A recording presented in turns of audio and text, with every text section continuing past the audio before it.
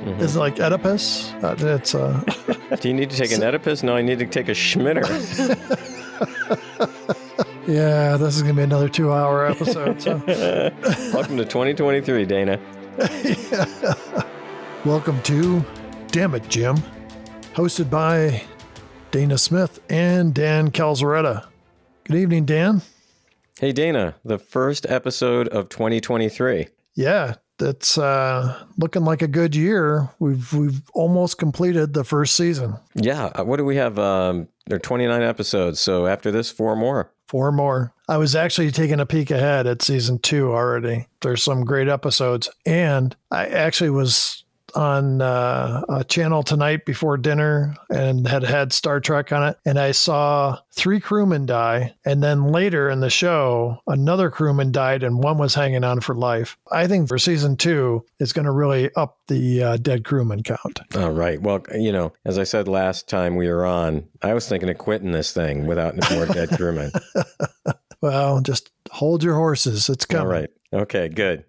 Dana, how was your New Year's? It was nice. It was uneventful. We just made a pizza and hung out, watched TV, watched a couple movies. Actually stayed up till midnight. Wow. You're getting wild in your old age. Yeah, first time I've done that in a while. Older age. I meant older, not old. How about you, Dan? How was yours? I made chicken wings on the smoker. They're quite good. And then went to bed at about 9 o'clock. And then my dog woke me up by throwing up. He hates the fireworks. I had given him some medicine. I didn't take the medicine this time. I gave it to him. No, but it was fine. You know, New Year's has never been a big holiday for me. Never. Me either. I remember when I was a kid, it was a big thing to stay up past midnight. Okay, Dan, last time we got together, we were talking about This Side of Paradise. A lot of comments on this episode from our fan base. One of the big comments we got on This Side of Paradise was how much people liked seeing Spock laugh, seeing the other side of him, see him smile and fall in love. Leonard Nimoy does a great job at showing this whole range of emotions. Yeah, definitely. I was really impressed with what we saw there. Surprisingly, there's not a lot of comments and all the nasty things Kirk said to Spock to make him angry. We also had some comments regarding our take on the idea of paradise, which we've discussed at least once before. But several people echoed Kirk's words that we need challenges and some struggle to make the ordinary days worthwhile. You know, there's an expression that says you got to go through some shit to really appreciate the sunshine, something like that. I've never heard that expression before, Dana. Never. Let me try a different one. You don't get rainbows without rain. I have heard that one. Well, Dana, and I'd also like to thank all of the listeners who sent us emails, Facebook messages, and comments on the YouTube channel. One of our listeners commented about the episode Balance of Terror, the issue that Dana brought up about the asteroids and how could they remain stationary. He said maybe the asteroids had large thrusters installed on the surface. Court Martial, you remember Commodore Stone, who never blinked? Comrade Wireless Caller 6716 wrote that maybe Stone never blinked because he was really actually Commodore Stoned. Thought that was funny. One of our listeners commented about season 1, episode 3, Where No Man Has Gone Before. This is from Burke of Mellow Park 3472. I was raised on the original series. I was 11 when it debuted. It was just awesome. And he said that today his son is a cinematographer due to Star Wars and Star Trek, the original series. So that's kind of cool. That's way cool. And one more comment, although there are many that I could choose from, but we'll finish with this one. Christopher Leo Daniels, 7203, writes, this episode was always cringy to me. The only thing that halfway helps me through the last scene is knowing, by Grace's account, that Nimoy remained her friend after the attack and her firing and was a source of support through the tough times. Okay, real quick. Here are a few of the fans who contacted us. So thanks to Mary, Kent, Paul, Gary, Ron, Sarah, Ken, Butch, Rose, Keith, Jimmy, Edward, Jose, Rob, Olivia, Troy, Grant, Peter, Tang Dan. And thanks to all the Facebook groups that allow us to share our podcast info, the Star Trek series and films, Star Trek the original series, Star Trek original series TV and film, Star Trek Universe, and the Star Trek fan group, just to name a few. Let's dive into The Devil in the Dark. Yeah, let's do it. On Janus 6, we see a miner named Schmitter. Okay, stop. I'm not going to make it through this episode. No, you're not going to make it through the first sentence. Okay. First off, Dana, who comes up with these names? Yeah, I think it's a group sits around a table and goes, it'd be a great name. Sounds like. This guy's name was horrible. And the character, just seemed like a doofus. Yeah. I don't really know what's happening. You're going to leave me down here alone? I might schmitter my pants. This guy. God. Okay, sorry. I'm going to let you finish the first sentence. So on Janus 6, a miner named Schmitter replaces another guard at his post. Schmitter is extremely nervous about doing the guard detail. And there's another guy there. We find out is Chief Vanderberg. And he keeps reassuring him, saying, you keep your phaser ready. And he says, if you need anything, just yell. We're just 3 minutes away. And Schmitter says, a lot can happen in 3 minutes. He looked like he was going to crap his pants at any moment. Yeah. He takes the jumpsuit back to the laundry and they're like, he throws it in. And the poor person who's got to clean it pulls it out and goes, oh, yep, this was Schmitter's. I can already tell. Do you have guard detail again, Schmitter? Yeah. We've made it through the first maybe 30 seconds of the episode. This seems like it's just normal for us at this point, Dana, and we probably just need to accept it. People have no idea, and someday we'll release the master tapes, and people will then have an idea and wonder why they listened to us for as long as they did. So. I think we're going to have to still pull the Nixon on those master tapes and still erase some things. Yeah. Oh, definitely. Yeah. Yep. So there's a 3-minute gap here. Don't know why.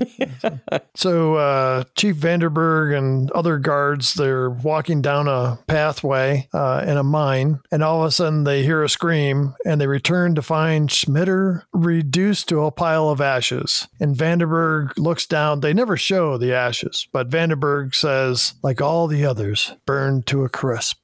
And they just started making fun of his name again. Where do you think he is? Well, maybe he's in the Schmitter. Kirk, Spock, and McCoy beam down to the planet. Kirk is asking about the monster that they're facing and finds out that 50 men have been killed in the past few months. Vandenberg says this is a lucrative planet, all kinds of minerals, and one of the miners, this guy Ed Appel. So here's another great name for you. Yeah. Oedipal. Mm-hmm. Is it like Oedipus? It's Do you need to take an Oedipus? No, I need to take a Schmitter.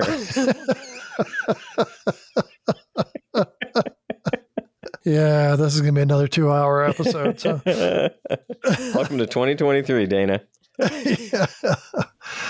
So Oedipal, who seems to have a chip on his shoulder, says he's seen the monster. And he describes it as big and shaggy. Yeah, but did you notice, like, when Kirk asks him, what does it look like? And he said, well, I don't really know. I only got, like, a little glimpse of it. Well, yeah, you either do or you don't. Which is it? Yeah. Kirk says that they will help with the search, and Pell says to Kirk, you're big and tough with your starship and phaser banks, but you can't bring a starship down here. And he's just an ass. Yeah. I was hoping Kirk would just, jack him right there. Yeah. Yeah. One of the things, though, all the miners wear jumpsuits of different colors. Yeah, like pastel colors. They're not dirty at all. Yeah, I noticed that same thing. And here's the other thing, too. If you're in a mine, aren't you going to have like darker colored jumpsuits so that the dirt doesn't show up as much? Didn't you find the colors just a little odd too? Yeah. And it is the 23rd century. So maybe mining is not the mining how we see it. Maybe it's all machinery and stuff. And these guys sit back and file their nails while they're, mining. They don't get dirty. So Spock picks up this round ball and Vandenberg states it's a silicon nodule. Spock says it's a geological oddity. And Vandenberg says, we didn't call you here so you can collect rocks. And he leaves. And so McCoy comes back in saying, Schmitter didn't burn to death, Jim. Not in the usual sense, anyway. Explain it. Well, there are only fragments of bone and teeth left. But the plant's physician agrees with me. The chemical corrosion. almost as if he'd been thrown into a vat of extremely corrosive acid. Strong enough to eat machinery? Strong enough to eat anything else the way you can think of. You ever use those chemical toilets? I have not. No. I've used them before. I've used a couple of them before. So you've schmitted in them? That joke's not gonna get old, at least for me. That joke should last that might last several episodes, Dana. So maybe I was thinking that McCoy realized that it was chemical corrosion, kind of like the chemical porta potties. So your working theory at this point is that the monster is a chemical toilet. It makes perfect sense to me. I mean, it's as good a theory as any at this point, right? Kirk is asking Spock about the life forms on the planet. Is there any alien life? And Spock replies, there is no life on the planet, or at least no life as we know it. So next thing, we go to the nuclear reactor. A lone guard is standing in front of the door that says nuclear reactor. And we hear a scraping like noise, like rock against rock. The guard turns and screams as something big and dark appears to consume him. Next, we see the burned hole in the floor and steam rising off the floor. And we go back to the nuclear reactor and we see there's a hole in the wall. And it's a big size hole. So back in Vanderberg's office, Kirk asks Spock if the ship's sensors can pick up abnormal life. And before Spock can answer, the lights dim and the lights on the panel in the back of the room flashes. Vanderberg looks at it and says it's the reactor room. And they all go running out the door. Down by the reactor, they see the hole in the wall and Vanderberg goes through it. Inside the room, Vanderberg calls for Kirk to come quickly. We see a burned hole inside in another structure inside the room, and Vanderberg states it's the main circulating pump for the reactor, and it's gone. Without the pump, the whole system will go supercritical. Next thing we see is Scotty, and he says a PXK reactor. No, sir. We don't have any spare circulating pump for a thing like that. I haven't seen a PXK in 20 years. Can you rig one up? It's vital. Well, sir, I can put together some odds and ends, but it won't hold for long. Get together what you need and beam down here with it. Aye, Captain.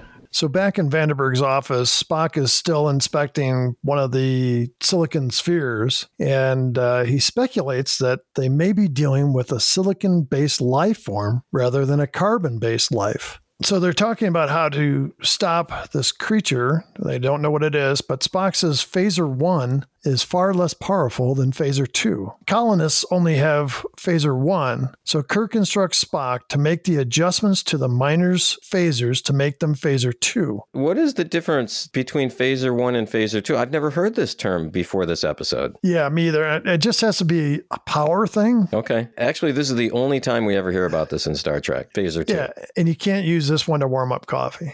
Oh, it'd probably be really bad. Your coffee would come out very bitter, Dana. And then Spock continues to study the silicon orb. Spock points out that there are thousands of these silicon rocks in the level where the killings first started. Kirk asks Spock for a theory. I have already given Dr. McCoy sufficient cause for amusement.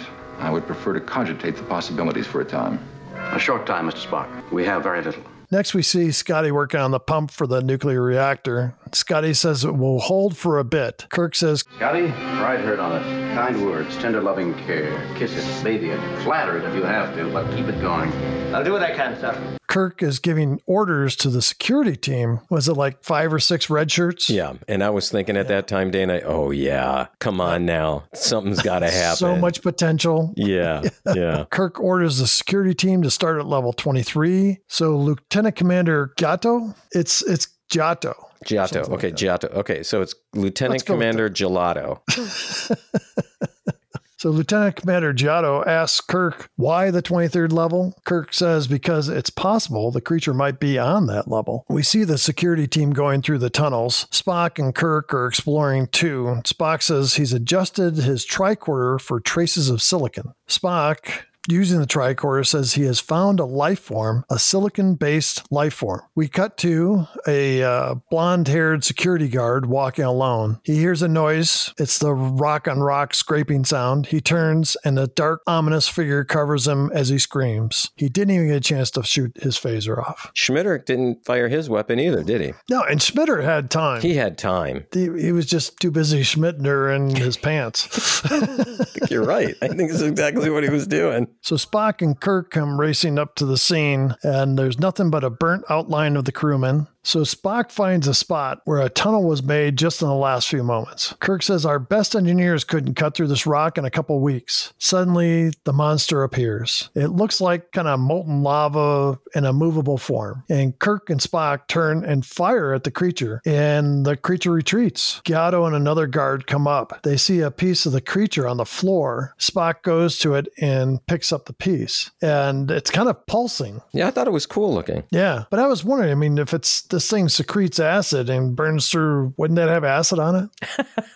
Yeah, I mean, especially since you just like sliced a piece off. You would think so. Kirk asks, what is it? And Spock replies, it's a fibrous asbestos. Well, I wonder if the dangers of asbestos maybe weren't even known in the 60s. I don't know. But I saw a thing about Steve McQueen. Okay. Oh, this should be good. Yeah. Okay.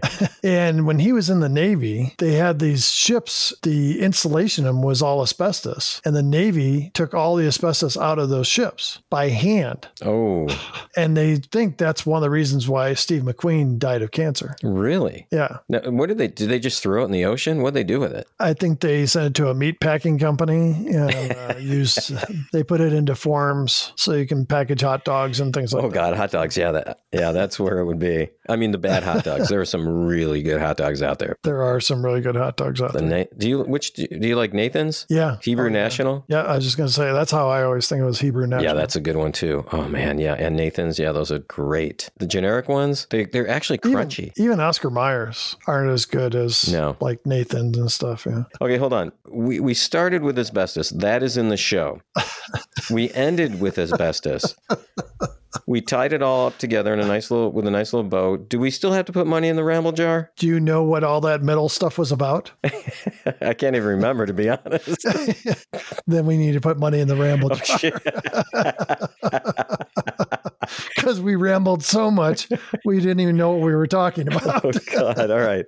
The money's going in the jar. Okay. So Spock is doing a tricorder search. He says there is only one creature within a 100-mile radius. Kirk says it can't just be one creature. Or it is the last of a race of creatures which made these tunnels. If it is the only survivor of a dead race, to kill it would be a crime against science. Mr. Spock, our mission is to protect this colony.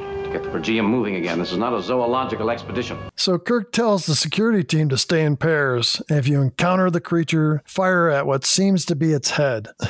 Now, this creature is like a pile of shit on the floor. It has no front or back. No. Spock then tells the team to try and capture the creature. And Kirk says, your orders are to shoot to kill. Kirk dismisses the men, then says to Spock, I don't remember giving an order to capture it. Spock says, you did not, but the opportunity arose. Kirk then tells Spock to help Scotty with the circulation pump. He's obviously trying to keep Spock out of the hunt. Spock says, Mr. Scott has far more knowledge about nuclear reactors than I do. And Kirk says, you're second in command. We cannot risk the chance that both of us could be killed. And this was great. Spock says, the odds against you and I both being killed are 2,228.7 to 1. 2,228.7 to 1? Those are pretty good odds, Mr. Spock. And they are, of course, accurate, Captain. Of course. Logically, with those kind of odds, you might as well stay. But please stay out of trouble, Mr. Spock. That is always my intention, Captain. With your math mind, is that a true probability? To me, everything's 50-50. Either something happens or it doesn't. Right? I mean, that seems logical to me. Everything's 50-50. I live near the mountains. The chance of me driving to work tomorrow morning and getting caught in an avalanche is, 100 million to 1. How do you figure? Because I don't live in the mountains. An avalanche usually takes place on a mountain, not on the plains. Okay, I have a question for you then. So you went to work today. Were you caught in an avalanche? No. No. And the only other option would be yes. So 50% would be yes, 50% would be no. Everything's 50-50. I just proved it right there. So Kirk sends out the crews to find the creature. Kirk and Spock come up to 2 different tunnels. Kirk sends Spock through one and he takes another. So then we see something flash in the foreground and then the roof collapses near Kirk. So Kirk is kind of trapped in this room with the silicon spheres, and he's communicating with Spock, and Spock says, I'll try to get there quickly. So just when he's finished talking to Spock, one of the walls kind of starts glowing red, and the creature comes through the wall. So Kirk ends the call with Spock, and then he kind of squats down in front of the creature, and he says to the creature, what do we do now? And the creature turns slowly and shows where it was hurt by their phaser fire. And it's kind of like a white area on the backside, whichever side you want to say, because it didn't seem to have a front, back, or east or west or anything. It looked like a huge whitehead on a gigantic zit, because this thing looks kind of like a big angry zit, doesn't it? Dr. Pimple Popper. Yeah, God, no. We've talked about Dr. Pimple Popper, haven't we? I cannot bring myself to ever watching one of those. Just the name makes me want to puke. Oh, yeah. It's just, yeah. So Spock comes into the area and he aims his phaser at the creature. And Kirk says, no, don't shoot. Spock slowly walks over and joins Kirk. Spock mentions the Vulcan technique of joining two minds. So Spock moves slowly towards this creature and he's holding his hands up. And then he just starts saying, Pain! Pain! Pain! That's all I got, Captain. Waves and waves of searing pain. And the creature goes over to a rock and spells no kill I.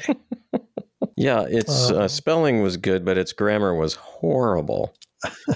So Spock tells Kirk the creature is highly intelligent, extremely sophisticated. Says a Horta. Kirk says, you must reconnect with it and find out where the pump is. So Kirk calls for McCoy. Kirk then tells Spock he must reconnect with the creature. He wants to know why it started to kill. Spock moves forward very slowly and he puts his hands on the Horta. Immediately, he looks like he's in pain. Kirk calls Giotto and says, don't let Vandenberg and his men come through. He says, just send McCoy through when he gets here. And Spock is touching the creature and he screams, Murder! Murderers! Kill! Strike back! Monsters! And he says, sorrow for the murdered children. And McCoy comes around the corner and he is completely stunned. Kirk tells McCoy, you got to help that. McCoy says, help that? You can't be serious. It's virtually made out of stone. Help it. Treat it. I'm a doctor, not a bricklayer. You're a healer. There's a patient. That's an order. What did you think when he said it, Dana? Oh, I was excited. I was practically doing backflips. So. I thought you'd be excited about that one. I was too, but I thought, oh yeah, Dana's going to love this one. So Spock is still in contact with the Horta. Kirk tells Spock, tell it we're trying to help. He says, ask about the mechanism. And then he gives directions to Kirk to find the mechanism. You mean, in other words, the Horta told him where it was? Yes.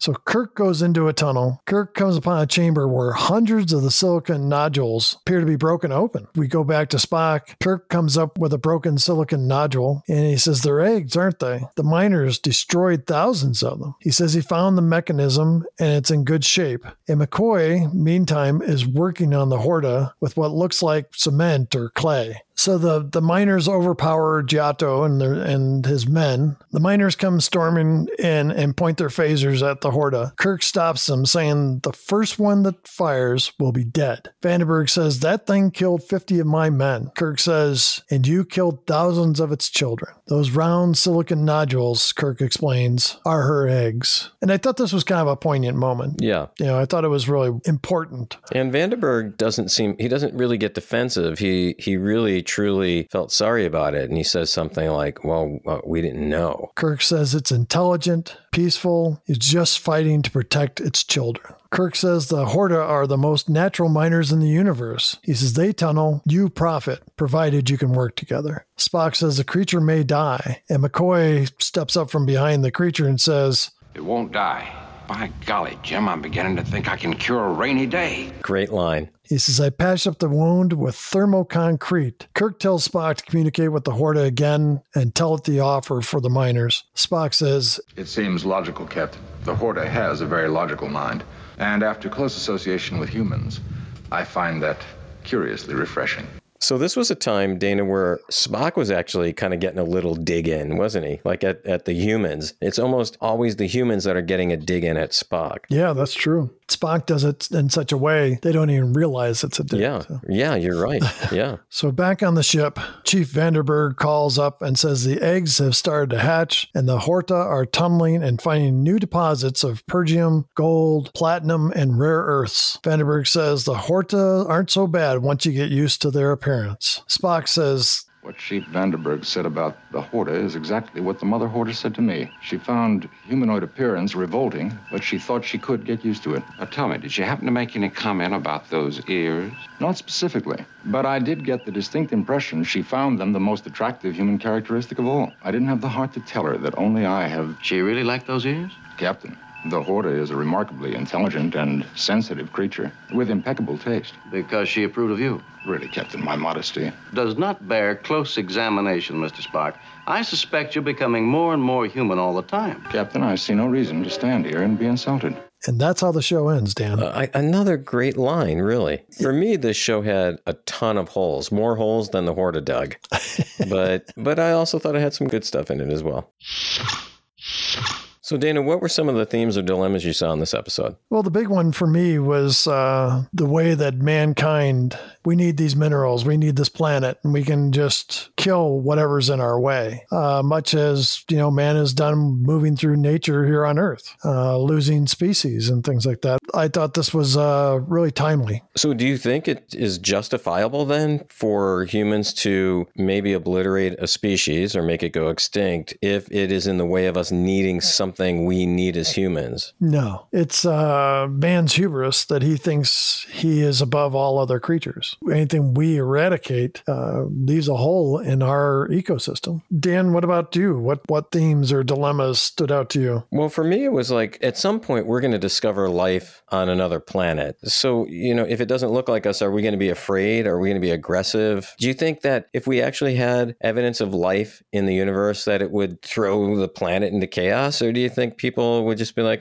just another news story? Oh, I think it'd definitely throw the planet into chaos. We have a hard time believing that there's anything out there that's better than us. Mm-hmm. What do you think would be more damaging to the human psyche? Finding out that there's other life in the universe, or absolutely finding out we are alone in the universe? Again, I'll go with that there's other life in the universe. I just don't think that some people could get their minds around it. I mean, I think you're right, that there would be some type of social upheaval, especially if that life visited us, right? But for me personally, I think it would be more damaging to find out we were alone. Like, this is it, especially since, things aren't looking good for the human race. And at some point, the human race goes extinct, right? Whether it's through our own doing or the sun expanding, and the earth is going to burn up someday. It's going to be gone. So unless we're able to find a way to live somewhere else, human existence is over at some point. Yeah, and that is troublesome. It's like people that live at the base of a volcano. They know that someday it's going to go off. They're like, well, it hasn't gone off in my lifetime. Yeah, that's a good point. So when it does, I'll probably be gone. Doesn't matter. Yeah. I'll just tell you, it scares the Schmitt out of me. I just find it, just thinking of a way to use that one again. Tell me about some good points from this show. I'd say one of my favorites, Dana, was Schmitter. I mean, just the name, it has made me laugh many times during this podcast with you. If no one else is laughing, I'm laughing. And I just thought it was hilarious, even though the character was as dumb as Schmitt. How about a best part for you? Well, you know how I like non-humanoid aliens. Yeah. I like the Horta because it didn't have 2 arms and 2 legs and dressed like it came out of the 60s. So do you have another favorite part? Yeah, one more I'd like to talk about is McCoy when he's treating the Horta. He had some really great lines. First off, of course, is the "I'm a doctor, not a bricklayer" classic. And the "by golly, I'm beginning to think I can cure a rainy day." 2 classic McCoy lines, I think. Oh, yeah. How about another good part for you? The basic storyline that the miners eventually realized they can work in harmony with the Horta and that they were really in the wrong to begin with. How about a worst part for you? We talked about holes in this story. Did you notice that the Horta had arms, hands? No. How did the Horta carry the pump out of the reactor? Okay. How did it disconnect it? I didn't see a tool belt around its waist. That's a good point. I didn't even think about that. And then it's all intact. Yeah, weird. Yeah, good point. And why didn't it just destroy the whole pump to the reactor if it knew that was going to shut everything down? See, you're right. A lot of holes. I didn't even think of those ones. God, this episode may be an episode with the most holes that we've reviewed so far. How about you, Dan? Do you have any least favorite parts in this? Yeah, there were no female speaking roles in this episode. This is the only episode in Star Trek where that's the case. Any other worst parts for you, Dana? I just wish a Pell had been fed to the Horta. I wouldn't have regretted if he got fed to the Horta, Dana. Well, that would have made me happier and would have made the story better, I thought. Dana, is there anything else you think we need to discuss about this episode? The other thing that kind of struck me, and I realize this is a 1960s television show, the walls were made out of paper mache and what have you, but the floors looked like perfect floors. They did a nice job on the walls. The floors just were amazingly smooth, looked freshly polished, a little too perfect. Dana, when did the show come out and what happened on that date in history? The original air date was March 9th, 1967. And when this episode ended, NBC announced that Star Trek had been renewed for a second season. Wow. That in itself is noteworthy for what happened on this date in history. Yeah, I guess the other thing we should say about this episode, Dana, which we did not bring up, William Shatner's father died during the making of this episode. And he was called actually on the set. His mom called him and told him while he was working that his dad had just died. From everything I read, all the crew and the other actors working with him said Shatner handled it really well and that he insisted on finishing the shoot. Yeah. A few other minor details. Joseph Stalin's daughter, she defected to the United States via the U.S. Embassy in New Delhi. And then they flew her to Rome and helped her find refuge in Geneva, Switzerland. Wow. And Stalin never had her killed, huh? That surprises me. Stalin was dead by then. Oh, right. He died in 1953. That's why. Well, even from beyond the grave, that guy was a bastard. Yeah.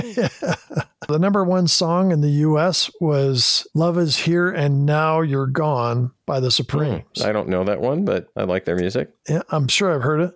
And the number one song in England is still Engelbert Humperdinck's Release Me. Wow. What was happening in England for like this last several weeks? I have one more note that kind of ties into the whole story. Yeah. On March 11th, 1967, the first list of endangered species was issued by Stuart Udall, the U.S. Secretary of the Interior, with a total of 78 animals in the U.S. that were threatened with extinction. The list contained 14 mammals, including the grizzly bear, the red wolf, and the Florida manatee, 36 birds, 3 reptiles, 3 amphibians, 22 fishes, and 5 varieties of trout. Fortunately, the trouser trout was not on that list. So. And then way back in history, I just found this interesting. March 9th, 1862 was the Battle of the Monitor and the Merrimack, which marked a new beginning for naval warfare. Now we've got all that out of the way. Yeah, finally. Can we close this episode? Would you like to talk about lists? Oh, yeah. Yeah, why don't we get to our counts, Dana? How about the dead crewman count? How many do we have today? We had 1, Dan. Oh, God, finally, Dana. Finally. How long has it been? It's got to be, 4 weeks, 5 weeks? At least, yeah, at least. Yeah. So we did have... Seems like forever. We did have one red shirt die. We never found out that guy's name, did we? Or did we? I didn't see it either, but it doesn't matter. He died, which is good for us. So we had 1 die this week. Our tally now is 26.5. How about the shirtless Kirk, ripped shirt Kirk count? 0. Yeah, too bad. Would have been nice to get another one in here. Yeah, if he could have fought the Horta, I think he would have ripped his shirt. At least. Yeah, so 0 this week, total of 9. He's dead? 0. He didn't say it, so we're still stuck at 3. I'm a doctor, not a fill in the blank. Not a bricklayer. Ding, ding, ding, ding, ding, ding. We got a winner. We got a winner. So we've got 1 for a total of 2 so far. And the supreme being count? 0. The Horta was pretty smart, but not a supreme being. Yep, exactly. So we are stuck at 4. Dan, what's up next week? Hey, next week we've got Errand of Mercy. Hey, Dana, once again, I had a great time. I always laugh a Schmitt ton when we do this show. How long, Dana, until you tell me to just cut that out? Is this it? Is this the end at this episode? End of this episode? No more Schmitter jokes? Oh, I think we can make this go on for a couple more episodes. We've only got 4 more to go. True. What was the other one? Was it the stalactite that kept going on for a while? Or Stalactite went on for quite a while. Jägermeister, didn't that go on for a while? Jägermeister. All right. Well, anyway, We're still getting notes about Jägermeister, by the way. Yeah. So. Anyway, I had a great time tonight, Dana. Thanks once again. Hey, enjoy the rest of your week. As always, Dan, it's a great pleasure. Looking forward to the next time we get together to talk about Star Trek. Until then, live long and prosper. Thanks once again for listening to Damn It Jim, the podcast. We'd love to hear from you. Please send us an email at dammitjimpodcast@gmail.com or join the discussion on Facebook or Twitter. Make sure to join Dan and Dana next week for Errand of Mercy. Until then, live long and prosper.